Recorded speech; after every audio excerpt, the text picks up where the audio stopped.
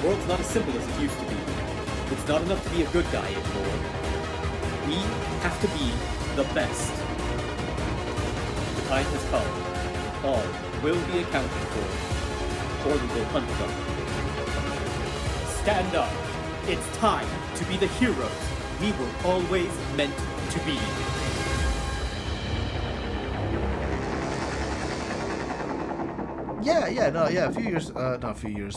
Like a year ago, we had like a flood, and so like we moved everything, we checked everything at the time, everything seemed fine, so we put all the stuff back. But I think part of what happened is, so like some of the mold grew, like where some of the flooding had happened, and it had grown into pretty much all of my Avatar, Airbender, and Korra comics that I had.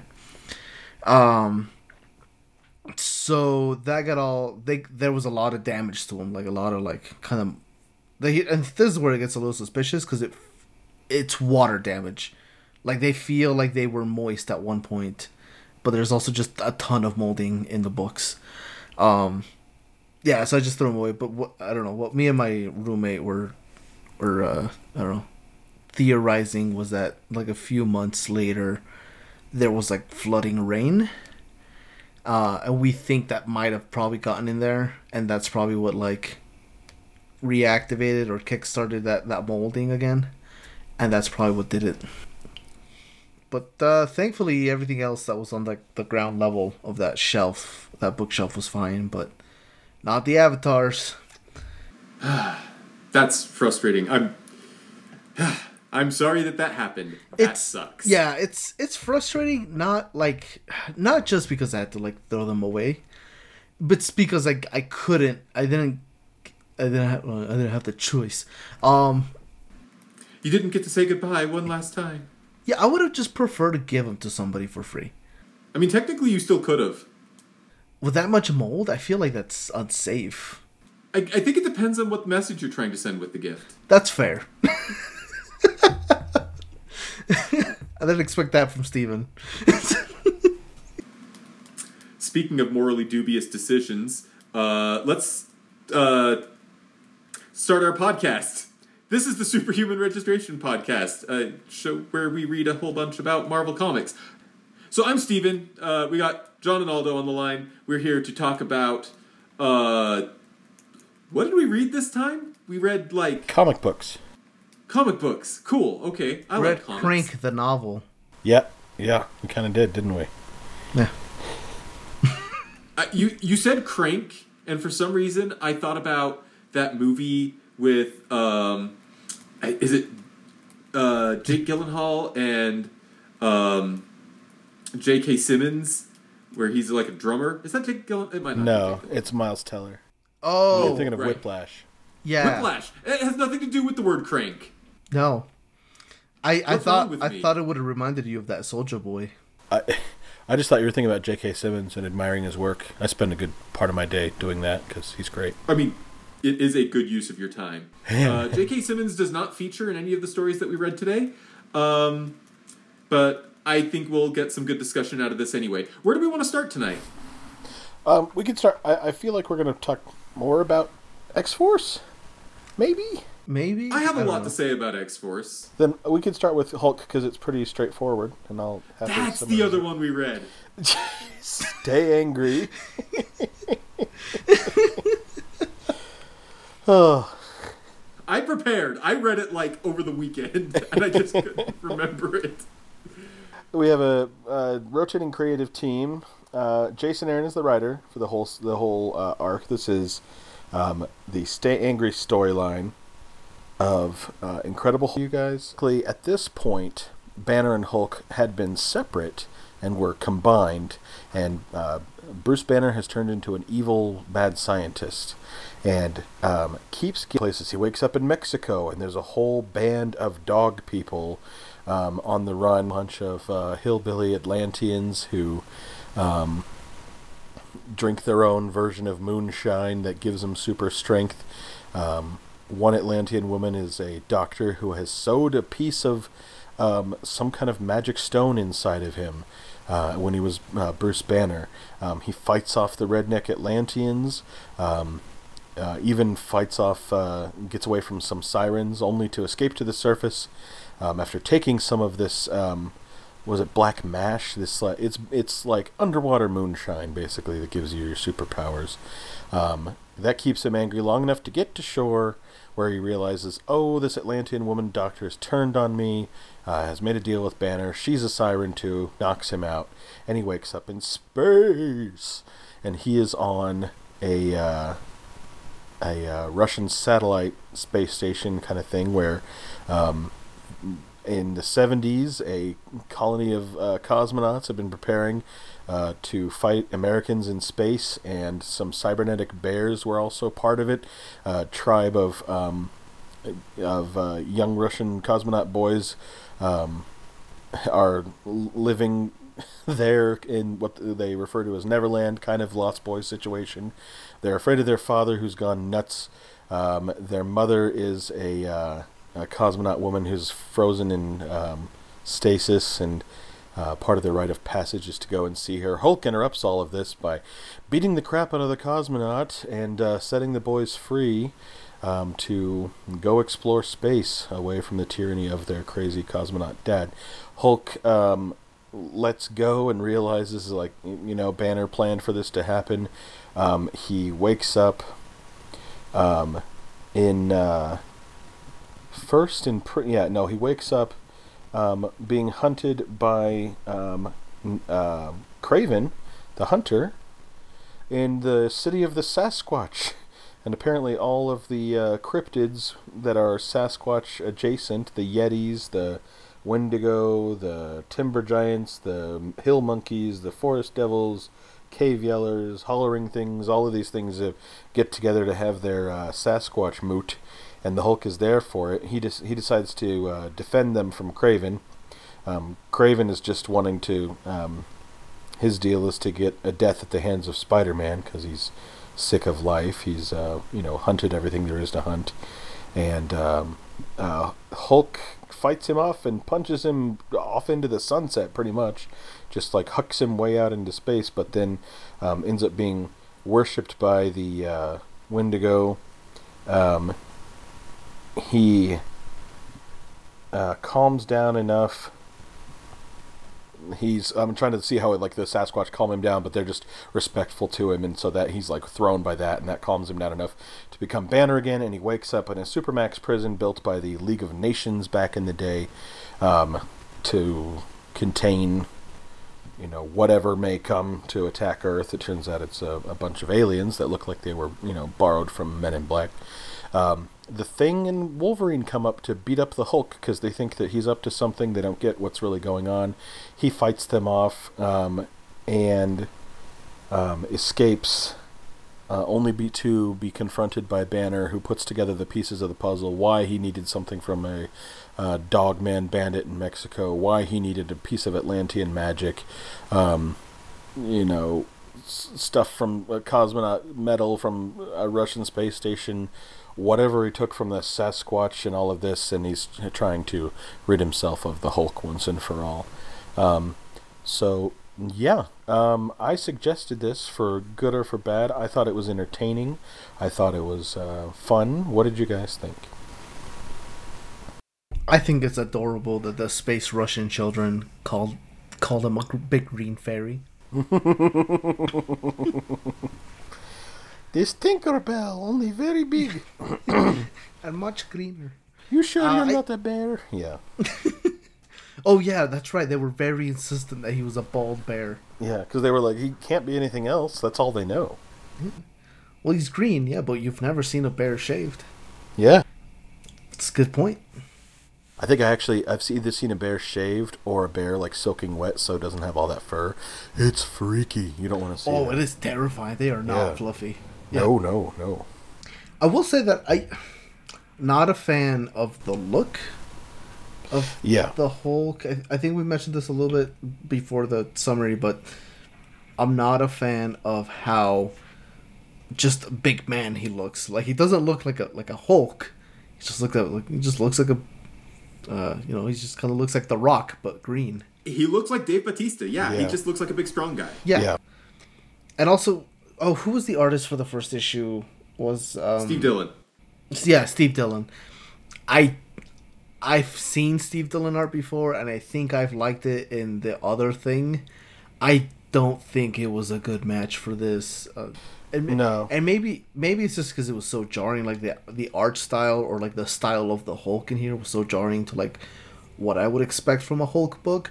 But I was just not a fan of the look of that first issue, kind of at all. I agree. I like Steve Dillon.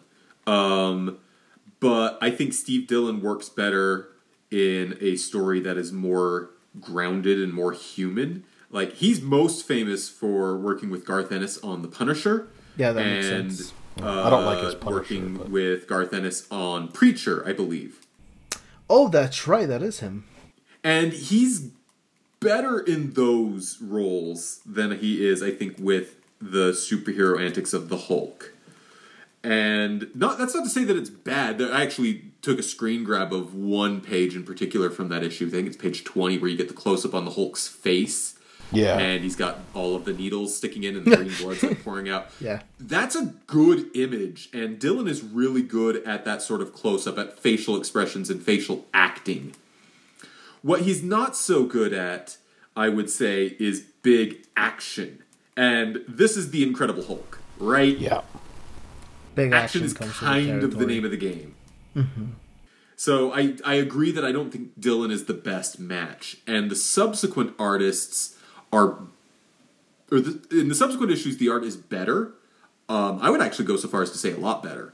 Yeah. And this, again, no disrespect to Dillon at all, who I believe passed away fairly recently. I'm actually going to look that up and make sure that I'm not misremembering, because that would be kind of embarrassing.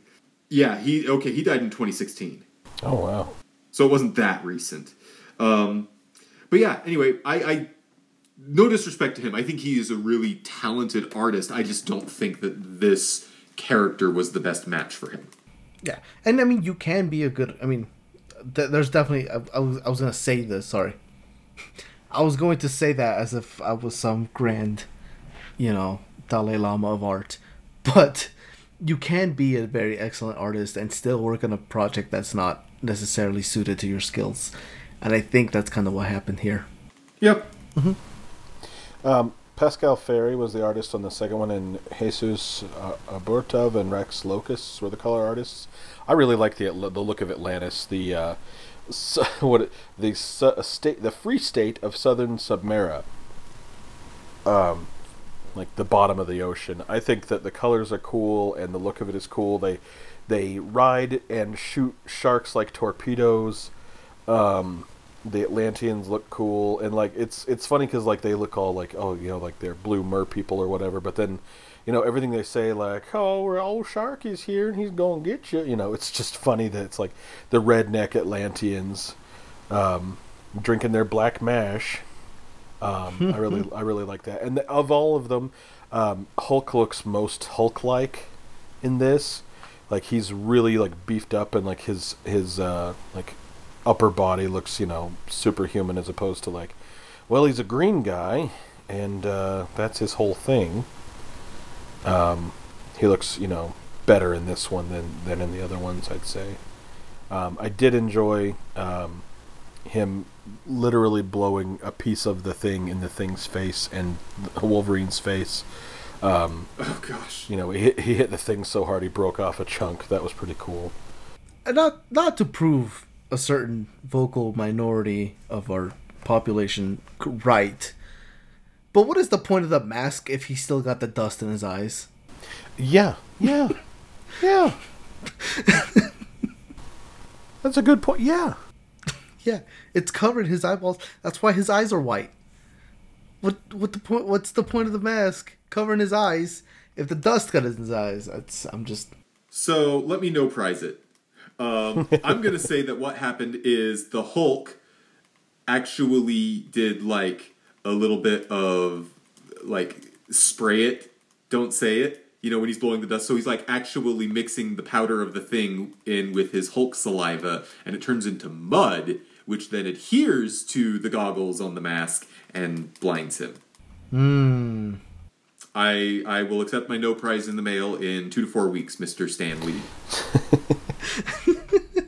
The inconsistency of using this like half Cyrillic, half Latin alphabet in the Russian cosmonaut fights bothered me. You can't just I hated you it. can't Oh, just same. like turn around to backwards R and be like, no, that's a letter in Russian. It's a ya. And so like trying to say the America, it's like no, you can't. And like they turn the N backwards, which is an E. It's like the Russian I is a backwards, English N or Latin alphabet N, and so it's really stupid. Like just like we'll just play around the Cyrillic and it'll be, you'll read it like this and it'll be funny for you to imagine this big cosmonaut saying, "I will make love to many bears and then I will kill American." It's like ha ha ha ha. Quit with this fake Cyrillic crap. It bothers me. It's disingenuous. Like, Yeah. okay, maybe not, but it's.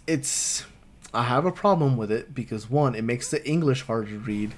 Mm-hmm. Two, it doesn't actually do anything for the Russian because you can just say translated from Russian like you did for the Spanish speaker, Right. like 2 issues ago. And it's weird because like it does that only in. Yeah, it's only in the. No, he does it at the beginning. I guess because he's speaking to the Hulk. It's just regular text there. I don't know. It's annoying. Yeah. Yeah, and it's hard to read. Like Aldo said, I do think now I just had this image of like somebody is speaking Spanish, and the way you can tell is that every N has an Enya over it. Yeah, it'd be like that. Every end. Yeah. That's annoying. And every and every comma is just a little jalapeno pepper. Oh my god! Wasn't that a bad guy that Cap fought in one of the comics we read? A jalapeno pepper? There was some kind of super racist nod to like Central America, and now I can't. Oh. Wasn't that in Taskmaster? No. I think Where he fought like a... I think you are. I think that was a Taskmaster thing. Yeah, he fought like this like Zorro type figure or something who wound up just being a blonde guy. Ugh. Yeah. No, that was. Am I remembering that correctly? Yeah, There's like that Diablo or something too. like that? I'm I can't thinking. remember. I'm thinking of something else. You are right, but I'm thinking of another thing. Boy, I try to put the racism out of my head, because old comics are chock full of it. I thought this was an interesting way. It felt like Jason Aaron was like, "Oh, let's do the craziest stuff we can come up with." Just to see like how the Hulk would handle in all these different situations.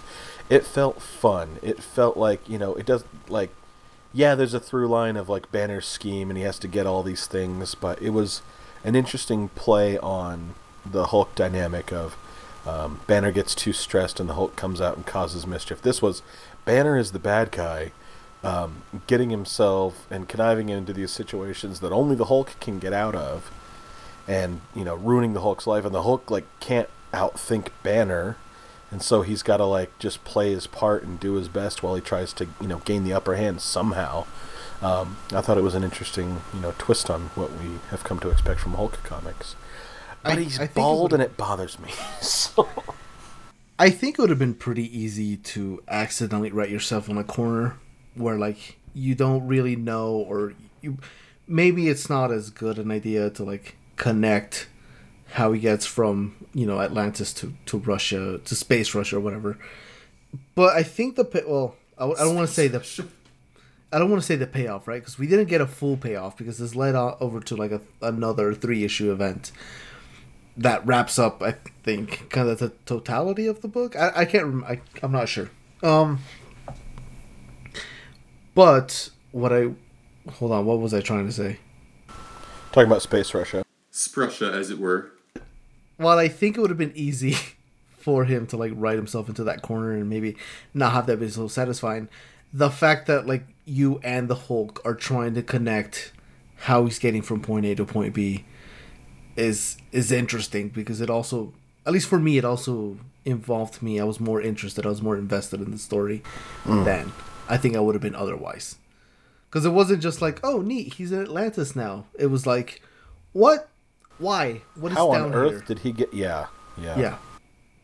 And it wasn't like he wasn't just like, whoop, I'm in the Savage Land. Whoop, I'm in Latveria. Whoop, I'm in, Stamford, Connecticut. Like where, he was in random places that maybe had no real connection to existing Marvel. Like the Sasquatch City. Like, Yeah. it's like, all right, that's a thing. Yeah, Sasquatch Yeah, Sasquatch. Sasquatchewan.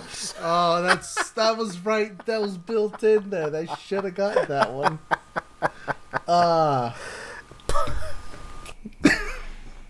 This is You're welcome. Oh my This is where gosh, Steven I'm is trying to one up that, and I can't. You can't. I just stopped. No. Just give up. Dang it, Give up on your dreams, John. Sasquatch. Oh, let's just take a moment and appreciate that. The best Brian David Gilbert project ever was his song "Give Up on Your Dreams of Becoming a Baker." What? It's very good. I would actually argue it's better than Unraveled. Interesting. Yeah. I don't think I've said it yet, and I'm gonna feel bad for saying it. I wasn't super in love with this story. Well, And I'm not. The problem is I'm having trouble putting my finger on exactly why. Because it wasn't like there was anything offensive. And obviously it was like, it's setting up another story to come. And if there's one thing that we know about Jason Aaron, it's that he is a master of, like, the long game. Right? He's got all of these fantastic long story arcs that he does. His run on Thor is one that we still have to go back and kind of visit more of, because he does just so much of it. So it feels odd to judge this book based on this one snippet, right? But I feel like this snippet isn't actually terribly satisfying, because there's, like, all of this disconnect. We've kind of talked about that, how it just goes from scene to scene, and the connection is not super there. The writing doesn't strike me as terribly clever.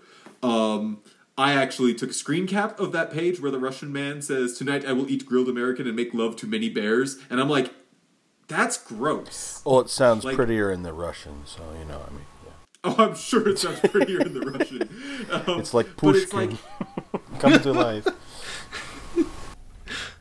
it strikes me as this perception of, like, and like America's enemy in the Cold War that honestly doesn't really fly anymore. Like, because, we're not at war with the Soviet Union. The Cold War is over. Things with Russia are still, like, weird and tense and complicated, but, they aren't, like, they're not on Grindr for bear daters. Like, The war isn't cold. It's really more like just a little chilly. it's hold on, I got one. It's like, there is no, like, website for Russians who want to date bears. There's no saskmatch.com. Look, it took a lot of work to get there. I didn't say the payoff was going to be worth it. I just said it was there. Hey, just like this book. It's spelled polar, but with no E. It's like Grinder, but it's polar, as in polar bear.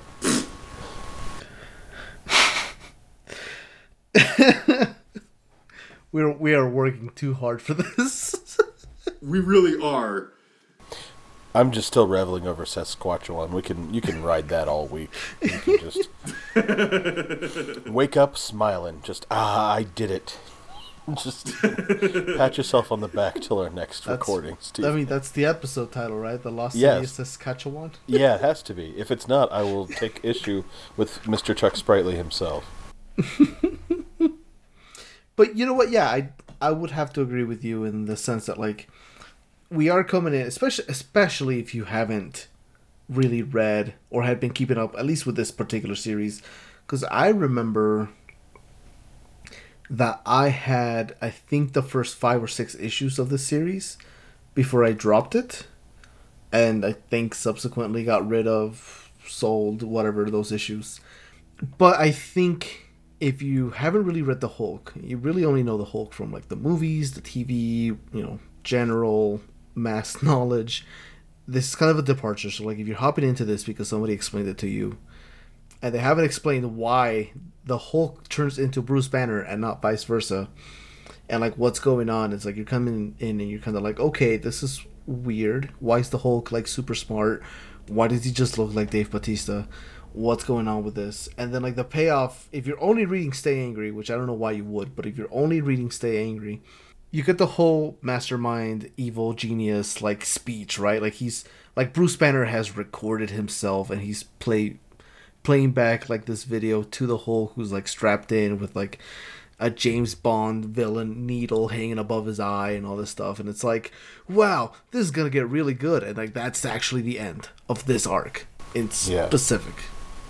So I think this arc, as it stands by itself, I think is a little weaker, but I still think it's good. It's fun. It's inoffensive. That's what I'll say for it. I also liked that Steve Dillon got to draw like a man dog, because that was weird. That was weird. That's super weird. It was so That was weird. But, like, And it's like a man dog who's driving around in a car with a bunch of poodles like they are his girlfriends. But they're just normal poodles. wait, were they just normal poodles? I'm afraid so. No. Gomez. No. They were not his female dogs. Okay, so maybe it was a little weird. Oh, that is. I gotta look. Were they really just poodles? I thought they were other people dogs. Pretty sure they were just doodles of poodles. Oh no. No, those are Labrador and Poodle mixes you're thinking of. Loodles? The Labradoodle. Anyways, I don't really want to focus on that much longer than I have to. There's no clear. There's a lassie and there's one with like, they're wearing jewelry, but it could just be collars. This is gross. I feel like I'm back in the It's a little weird. Oh shoot, that is just a poodle. Oh no. Oh yeah, what the implications of this? I'd rather not. So, the Stay Angry, it was fun. Not perfect, but fun. Not anymore. If it was, not anymore. Yeah, with a thin veneer of ick. But the covers I thought were excellent. Yeah. Yes. Yeah, just weird that the Hulk doesn't look like he does in the comic. Well, they wouldn't sell if they made him look like he does in the interior, Steven. They had to shave him for the interior. Anyway, we talked about the book that I brought to the table, and now it's time to shift the spotlight onto the person who's really to blame for the evening's activities. If he was pantsless, we could talk about this book and have it be shaving a Hulk butt. 2 bits. 2 bits.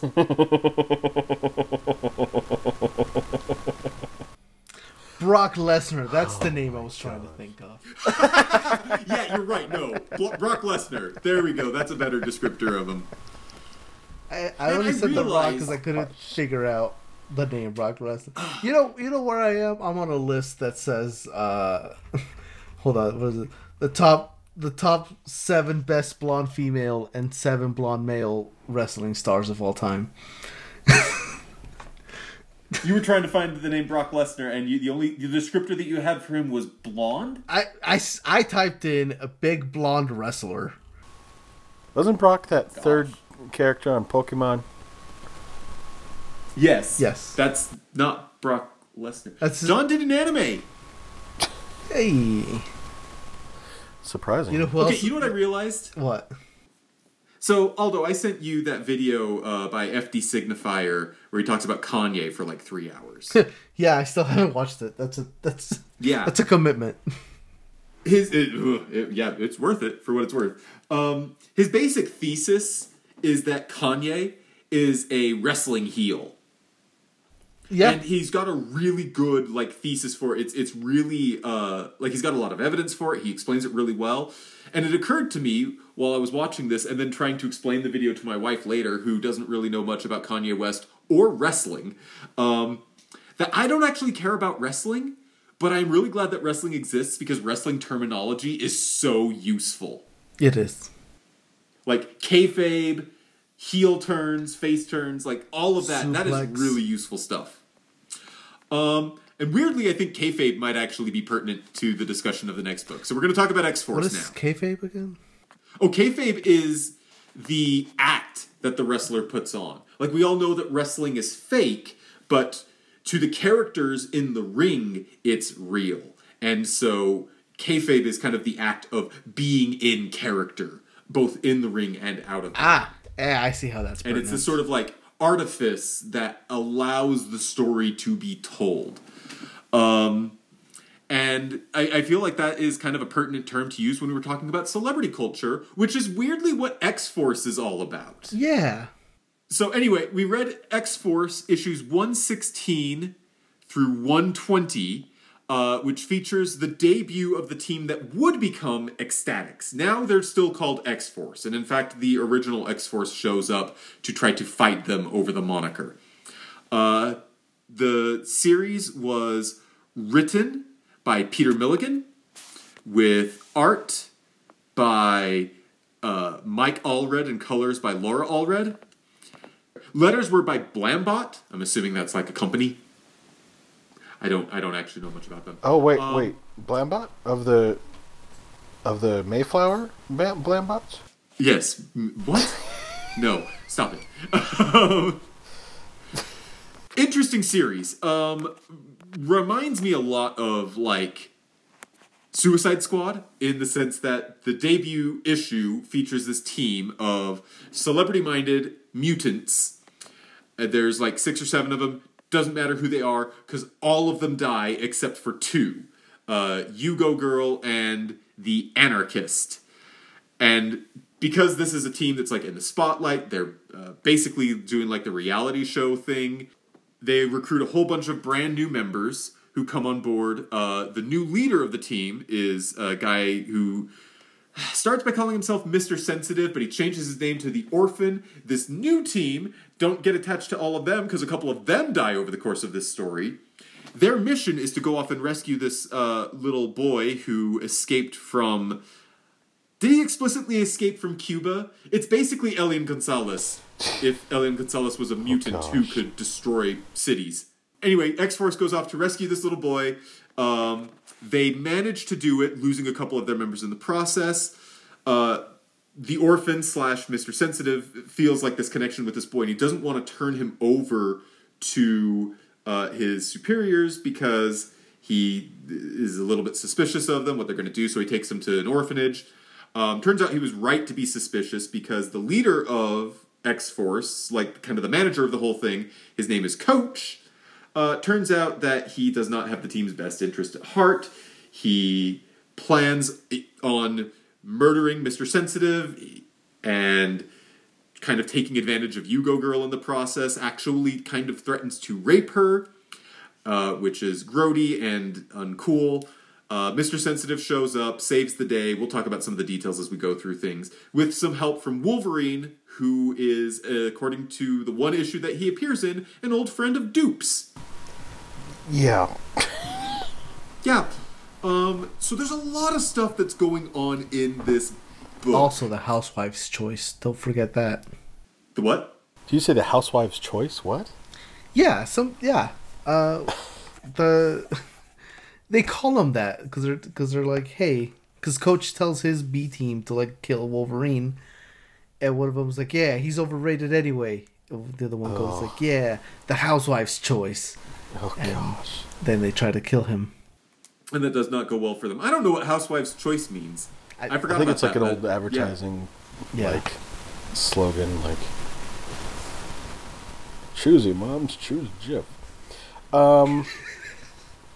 Steven, I want you to extol the virtues of this before I crap all over it. Oh boy. I mean, So discuss. I like it.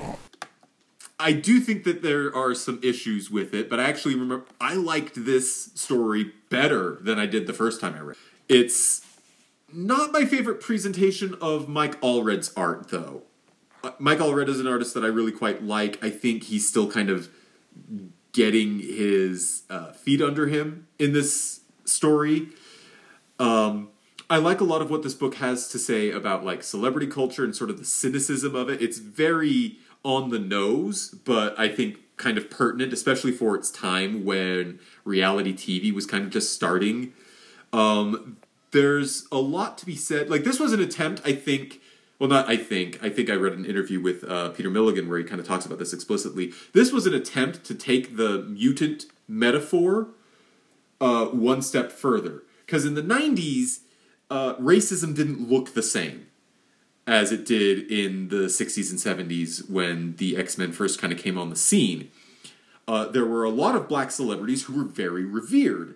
And this was an attempt to kind of explore that side of racism. It's like, what does racism look like when you are a minority in the spotlight? And so I think there's room to tell a lot of interesting stories. One of the characters, a mutant named Bloke, he's part of the second team who dies, is gay. And spoiler alert, a couple of the other members of the team wind up coming out of the closet as well. So there's a lot of stuff that gets explored in the long run in this series. I don't know. I like it. I think it's interesting. I think a lot of the internality of these characters, like these characters are all kind of very unique and pretty well realized almost from the get-go. And that's hard to do because there's no other introduction to these characters. We get a really good idea of who the orphan is from the beginning. We get a really good sense of who the anarchist is from the beginning. I like what we see to start with. I liked the coloring. I liked Mike Allred's art just fine. Didn't always like what it was depicting. There was no one to root for. All of the characters are obnoxious in some way or another. Santa Anna was okay, and immediately dies, I guess they all kind of immediately die, so that's, maybe part of the point. You Go Girl is one of the stupidest names of any superhero, next to some of the names the Runaways give themselves, Arsenic and Old Lace being high among the list. I don't get Mr. Sensitive, the orphan. His design is just gross. He's like a bug, but he's a person. I get that he's trying to do his best, but everyone else is obnoxious in some way. Of course, the coach is the bad guy. It's dumb that here's our team leader and he's a coach. The whole there's just no one was appealing to me. It was. I don't know. It didn't feel like an X book. I didn't really enjoy it. It was more like, all right, at some point there's going to be some team cohesion and they're going to work well together because it's an X book, right? And then I didn't get that. Got some brutal murders, and Dupe shows up, and I've decided I don't like him. That's the other. I realized that's the other Peter Milligan book that we read was All New Dupe, where it's him telling stories that happened in between the lines, kind of fourth wall breaking a little bit, and I didn't really enjoy that either. It was weird, and he's the cameraman in this. Wolverine shows up really just because it's an X book and Wolverine has to be in every crossover and every team and everything, and really it's I'm only doing this to boost sales. I couldn't connect to it.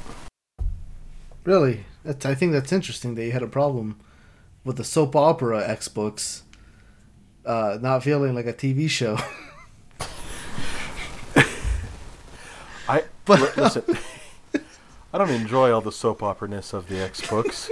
I've come to accept that. Wait, did you say you don't enjoy the soap opera-ness of the X books? Okay, look. Are we about to What else gatekeep? is there? I'm allowed to be inconsistent. Are we about to gatekeep? I'm excited. I am, like, I like Dark Phoenix in the broad strokes and in, like, certain little action moments or whatever, but the, like, dialogue and Cyclops moping around like a goober, I don't like that. I don't like the style at the time where it was like, meanwhile, as we turn our attention to Muir Island and something about Scotland, and oh, Jean Grey is laying on the beach with her love, Cyclops, and they have a special psychic bond, and I'm going to tell you every bit of my powers anytime I speak. You know, Jean, I can't look upon you without my optic blasts cutting you in two. I don't like that. The overall story is, not bad. The stuff with the big man with a big metal arm. That's cool. That is cool. Shut up. I mean, I'm not. Wait, are you talking about Colossus, or are you talking about something else that I missed? Cable. Hey, Cable's great. Yeah. Yeah, the guy with a long lost twin. Gasp! Dun dun dun. He's wired in my face. Oh my Anyways. gosh! I just realized Oh my gosh! X-Force is basically the telenovela of the X-Men universe, because you got long lost twins and stuff like that. So this is just the natural conclusion. Yeah. Right? Yeah, that's kind of why I enjoyed it, though, right? Because I think, at least for me, it's always been the joke that X-Men is a big soap opera with superpowers.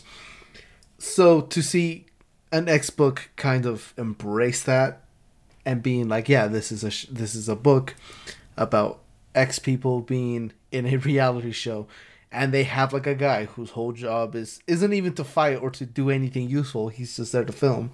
That's dope. Like, yeah. He's a little creepy because they have to tell him to stop filming butt shots, but, he's a camera guy nonetheless. But, yeah, so I don't know. I enjoyed it. I do agree with John that it is a little hard to find somebody to root for, right? And I think I've criticized other books for having that problem. I didn't feel like it was as big a problem in this one because I was kind of rooting for Sensitive Man, the Orphan. I was rooting for that ugly jerk. But I don't know. They started losing me a little bit with this whole like Russian roulette thing, and I was just like, oh, you just gotta make everybody like he's not sad enough, but you just gotta make him sadder. Like I hated that was kind of like a plot point, but it was also kind of neat. That felt a little Chekhov's gun-ish, almost literally. But yeah, Right? yeah, they're like, oh, he tries to kill himself. I wonder how that's gonna play into the story later. And then it does. Guess what? It does. Maybe not like how I expected it, but it plays in there. But yeah, I don't know. I enjoyed the book. I had a lot of fun with it. But then again, we were just talking about like wrestling and reality TV show, and sometimes you just find one that like tickles your fancy and like you're all for it. And surprisingly, I think this one was almost there for me. I think this was one of the few X books I actually really enjoyed. Ugh, I hate when I'm in the minority and I really didn't like the book. This is Mary Jane Loves Spider-Man all over again. I'm okay, but I'm not that strongly in love with this book, so let's not get that twisted. Whatever, you want to carry its books home from school. A little bit.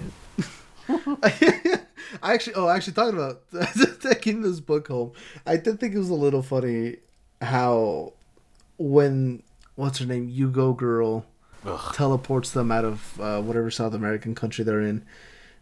She teleports them to her actual old home. Yeah. Yep. Yeah, that was neat. I'm sure that plays in later, but not today. Not today, Zerg. I think I want to go back and read, is it Dan Slott's Silver Surfer that has Mike Allred's art? Yes. Yeah. Yeah, I kept going like, I like this, but I like it better somewhere else. What was that? Yeah. Was it the Duke book that we read where we also saw Yugo Girl there, where she was hanging out in like some weird afterlife hot tub? I think so, and I think it was Tyke that she was with. I might be misremembering that. The anarchist. Yeah, I think you're right. Yeah, didn't you explain? You're like, oh, this is who this is, guys, and we were like, big death hot tub. Yeah. So I was kind of expecting them to be dead by the end of this, and I was like, oh, weird. They're alive. Spoiler alert, I do believe they die by the end of the series. Figures. But I did not read Ecstatics through to the end. X-Force. Well, it actually gets rebooted. Okay. So there's another story arc after this, and then it gets rebooted as Ecstatics. And that's the title of the team from that point. Hey, that's totally who is in the hot tub, by the way. Sweet. I see you got... Suspicions confirmed. I see you got a different result when you typed in Death Hot Tub into Google search. Yeah. It wasn't a shaky cam, low budget horror movie that still made millions. Death Hot Tub. It's coming for jacuzzi. You are putting the U in jacuzzi. Dang it! The bubbles are the only thing rising this summer. So is the death count. Anyways. Okay, so do we have anything else to say about X-Force? It kind of sounds like we might be done. Yeah, I don't really. Meh. I think I don't know. I mean, I'm gonna agree. I like Mr. Sensitive's powers. Okay, so I do have a problem with Mr. Sensitive's powers. How does feeling more let you know which tube to unplug from a child? That's like the when they go to rescue not Elian Gonzalez. Yeah. Paco. He's like plugged into all these wires, and if you pull out the wires in the wrong order, he will die. I thought it was explained. Didn't they explain that? they kind of explain his powers, but again, not in like a over-explaining way you usually get in an X book, where it's like I'm nigh invulnerable when I'm blasting, you know. Yeah, they didn't fully explain it, and I think they mostly tried to hush that away by making a joke about that he had to like get undressed because the suit was what's the opposite of enabling his powers? The suit dampens his powers so that he can live a normal life. As normal as it can get, yeah. Normal-ish life. Yeah. I get the impression, like, that one... Okay, so I'm on the page where they actually do this. There are the two tubes. He feels one going through the tissue of his spine, and the other one is just going into his blood.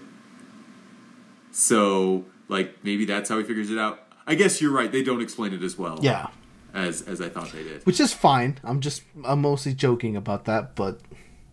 As much as I like this story, I will very explicitly say I do not like what they do with Yugo Girl. No. I don't like her outfit. I don't like the way that she's designed. I think Mike Allred would eventually learn how to draw boobs better.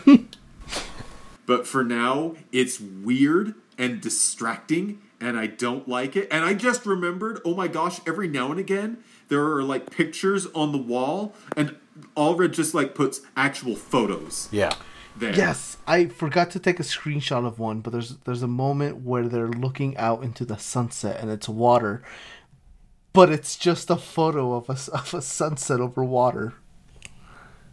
And I think the creepiest one to me is when he takes not Elian Gonzalez to St. Anna's dad, who's like running an orphanage now, and there's a bunch of pictures of kids on the wall, and they're real kids. Oh, that is weird. Yeah. Like, who are those kids? Yeah, it's like I really hope that like their parents know they're just there. Also, really, kind of a weird, kind of a bittersweet moment for a character I didn't really care about because I spent maybe 2 whole issues knowing anything about that character, if that. But kind of the resolution to St. Anna's arc was actually kind of cute, where like she's dying, she's asking the orphan, or I forgot his actual name, right? Mr. Sensitive. Guy Smith, I think. Yeah, Guy Smith. Oh, that's a super generic name. Yeah, wow. Broke their backs right in that one. Oh my gosh. Anyway, so Guy Smith, so she tells him, as she's dying, to like go visit her her father, so you give him her wedding ring or something like that, and then turns into dust. Like, she doesn't just die, right? She has to die dramatically. So she turns into dust that he inhales, and then he goes to visit her, or sorry, he goes to visit her father. And when he hands off Paco, but like sneezes at him, and the rest of her dust comes out and goes into her father, and like he gets to experience some sort of emotion. He gets to see her like in his head or something. It's kind of like this very weird but kind of like nice moment. Nothing about that is explained how like her powers would do anything for that, I guess, really. But I liked it. It was kind of like it was weird, and I liked that it was weird, and I liked that it kind of came out of nowhere. So I'm glad you brought that up, because I think that kind of highlights what I like, and I'm having trouble putting it into words. What I like about Ecstatics is kind of just the vibe of it. How it's just, like, unapologetically weird. Yeah. And sometimes the weirdness doesn't work, right? Mike Allred is actually pretty good at this. This reminds me a lot of Madman, in part because... I feel like some of these characters look like character designs from Madman, the comic, which is Mike Allred's kind of creator-owned project. I thought it was a Matthew Weiner show. Okay, never mind. Don Draper? What? I'm the idiot? What? No, I think you broke Steven, or Steven put me. Little from column A, little from column B. Well... It's singular. Madman. No, Don Draper. To you? Don Draper. Dick Whitman, if you like, look under the surface. I'm done Draper with this subject. There were lots of them. I don't know why you're making it singular. There was a whole office floor full of them on Fifth Avenue. Anyway, I like the vibe of Ecstatics. It's not like a perfect comic. There's a lot of problems with it, but I don't know. I want more comics to be weird. Yeah, and this is just, it's so unapologetically weird. I love that. Yeah, I do like that it is just out there, right? Like, it does have its own vibe. It actually kind of reminded me a little bit of the now HBO Max series, not Doom Academy. What are they called? Doom Patrol. Doom Patrol. Thank you. Yeah, it has like that same sort of unapologetic, just like, hey, we're gonna be weird, we're gonna be out there type of thing, right? Where like one of the characters in that show is a literal street, is Danny the Street. Danny the Street. Yeah. So I really like that. There's aspects of that here. I don't think it went nearly as weird, and from what you're saying, it would get weirder later. But yeah. Peter Milligan's really good. He's not no Grant Morrison. Although I should say there is a story arc in Ecstatics where they get a new team member who Buckingham Palace would not actually let them do, because the new team member was literally going to be just Princess Diana. Okay, so two things I liked is, one, I liked how they depicted Yugo Girl's teleportation. How they kept doing like those like light blue circles around the thing that was going to teleport them.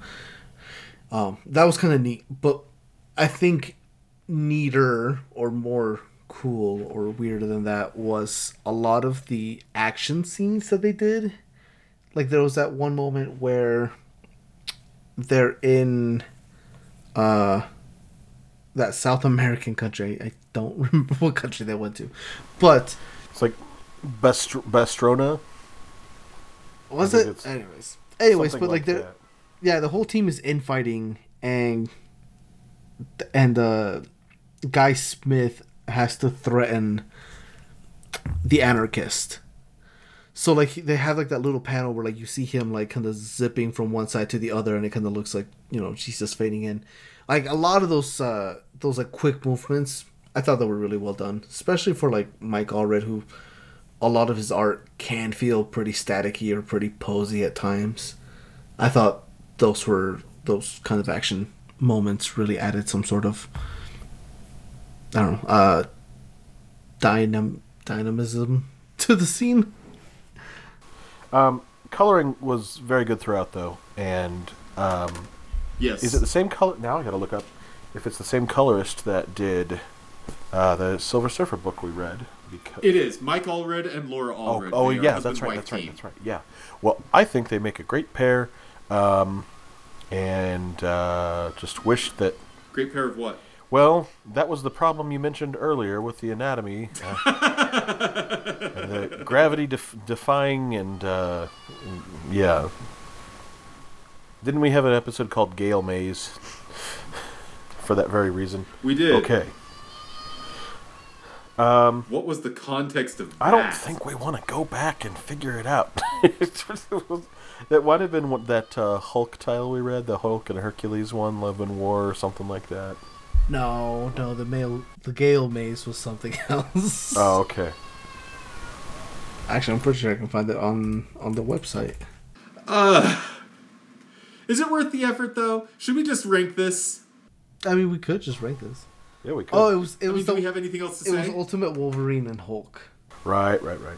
Oh, yeah, because the Hulk's got all those, like, concubine-y things. Yeah. Yeah. That's a weird way to talk about women. Okay, so currently on our list, we're creeping up there. We have 179 stories on our list. Where do we want to rank Stay Angry? It's okay, so before we do that, my very first thought, I just kind of want to throw this out there. Oh wow, this story is a lot higher than I thought it would be. Number 31 on our list is Taskmaster. And that's the first story that I thought of when we read Stay Angry, because it weirdly reminds me a lot. Like, I think those two stories are very similar. Yeah. Taskmaster, like, each issue is in this completely bizarre, random scenario. And so it was interesting, I guess, that Taskmaster came up during the discussion, because I think it's the most similar story. That said, Taskmaster, I think, is way better than Stay Angry. I don't think Stay Angry is in the, like, top 50 even, but that's the first thing that I think of. Yeah, I can see that connection. Yeah. But Yeah. like John, I think I agree that Taskmaster's was much better. Yeah. Taskmaster was better. So where does this go, then? It doesn't go up that high. I'm looking for thinking a noise. floor. I'm looking for, like, and I think, like, it's better than Project Gelsimium, the Infinity comic we read, at 85. Ceiling, I would think, is somewhere in the 60s or 70s. I agree. That's like exactly the neighborhood I'm looking in now. Kang Dynasty, it's definitely not better than Kang Dynasty. Kang Dynasty is at 61. Kang Dynasty had an enormous sword spaceship. Yes. It was pretty rad. I know that I've brought that up before and probably a couple times in the episode. I keep telling people I'm going to be disappointed with... I know I'm going to be disappointed with Quantumania. Because it won't have a sword Because spaceship. Kang is... He's not going to come in on a giant sword spaceship and, crashing on Earth and just telling Captain America to square up. Maybe he'll surprise you. I doubt it. I like that actor though, Jonathan Majors. Oh, yeah, absolutely. I'd never seen him in anything until that, and then saw The Harder They Fall. Oh. He was pretty good in that. I think he's in Lovecraft Country, which Yes. I've been meaning to watch for like a long time. Yes, he is. John, I think your ceiling on this story is a lot higher than mine. Yeah, I figured. I think my ceiling might be Moon Girl and Devil Dinosaur. 79. Ooh. Yeah, like, I think my range... I think I've got, like, agree with you on the floor, but for me, that's a very narrow window. So that would put it somewhere around, like, 80 or 81 How did is where I'm thinking. the good old days She-Hulk, isn't that the She-Hulk that we read where it's the trial of Captain America, or is that a different She-Hulk? Yep. How is that so low? I don't know. We might have to revisit it at some point and see if we actually still agree with that placement. Or you can Maybe listen to episode 36 of our podcast. That's true. I can't. I would put this below the New Hope manga. Ugh. Why is that? I mean, I don't hate that because I love that New Hope manga. Why is that? Because I have to concede defeat. Like, I have to, this is the book that I liked more than you guys, but now I'm agreeing placement-wise, that is where it goes, because I would read the New Hope manga again probably before Stay Angry. Unless I was reading Stay Angry as part of the overall story of, what Jason Aaron has Bruce Banner up to. So. Yeah, but at that point, you're not reading Stay Angry. You're reading the Jason Aaron run on Incredible Hulk. Oh darn! hey! You have to have some ice cream with your cake. Oh. It's entirely possible that at some point we, rank the whole Jason Aaron everything together, right? Just his entire writing career. Yeah. His whole writing career. The Jasomnibus. The Jason Aaronimus. There you go. No, yours was better. Any more thoughts on that placement? Nah, that's fair. That's good. That fits. Let's put it between New Hope manga and Secret Wars, 1985. Oh, above Secret? Above manga? Oh, excuse me. Sorry. No. Marvel Comics. I misremembered the list. I'm surprised you have the whole thing memorized. What about the... oh gosh, I don't even know what to call this. Same story. Total drama. X-Farce. The Real World Ecstatics. Coach's Last Stand.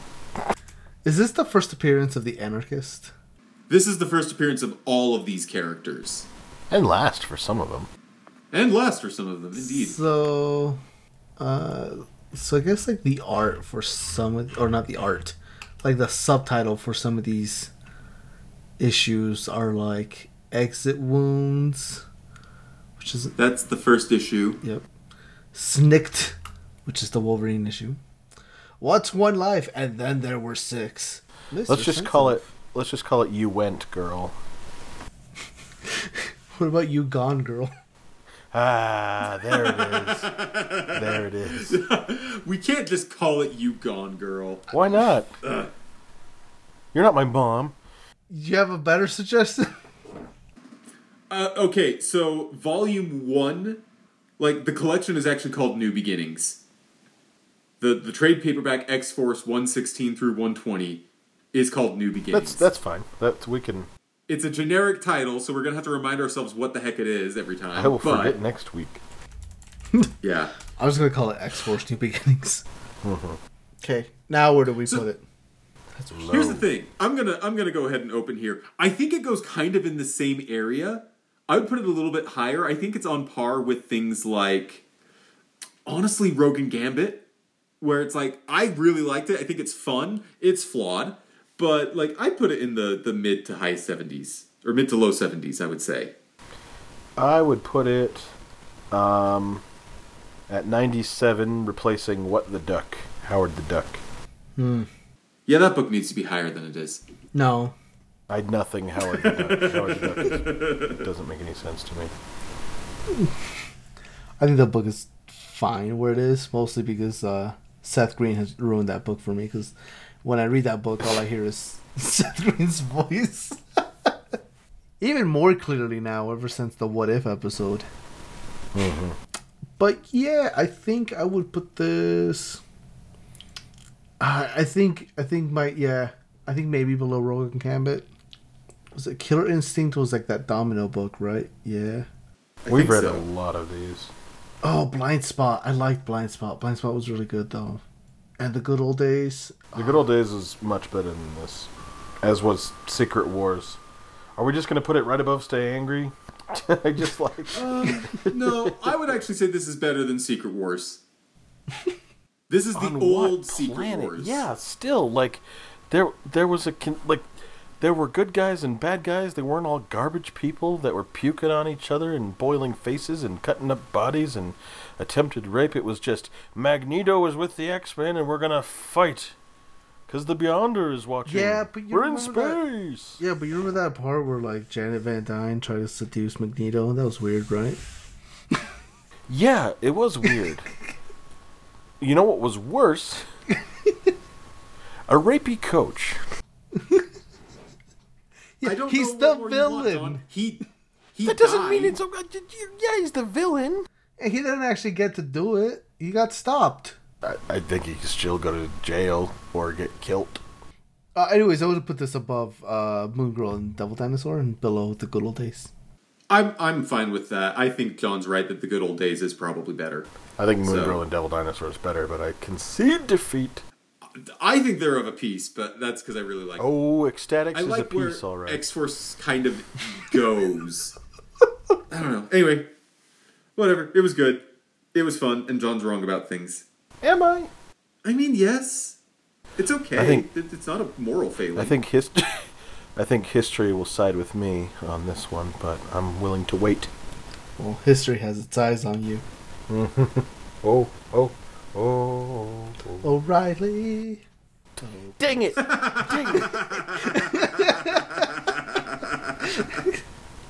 I heard those OOs. Okay, so for our next episode, interesting double feature that we've got planned.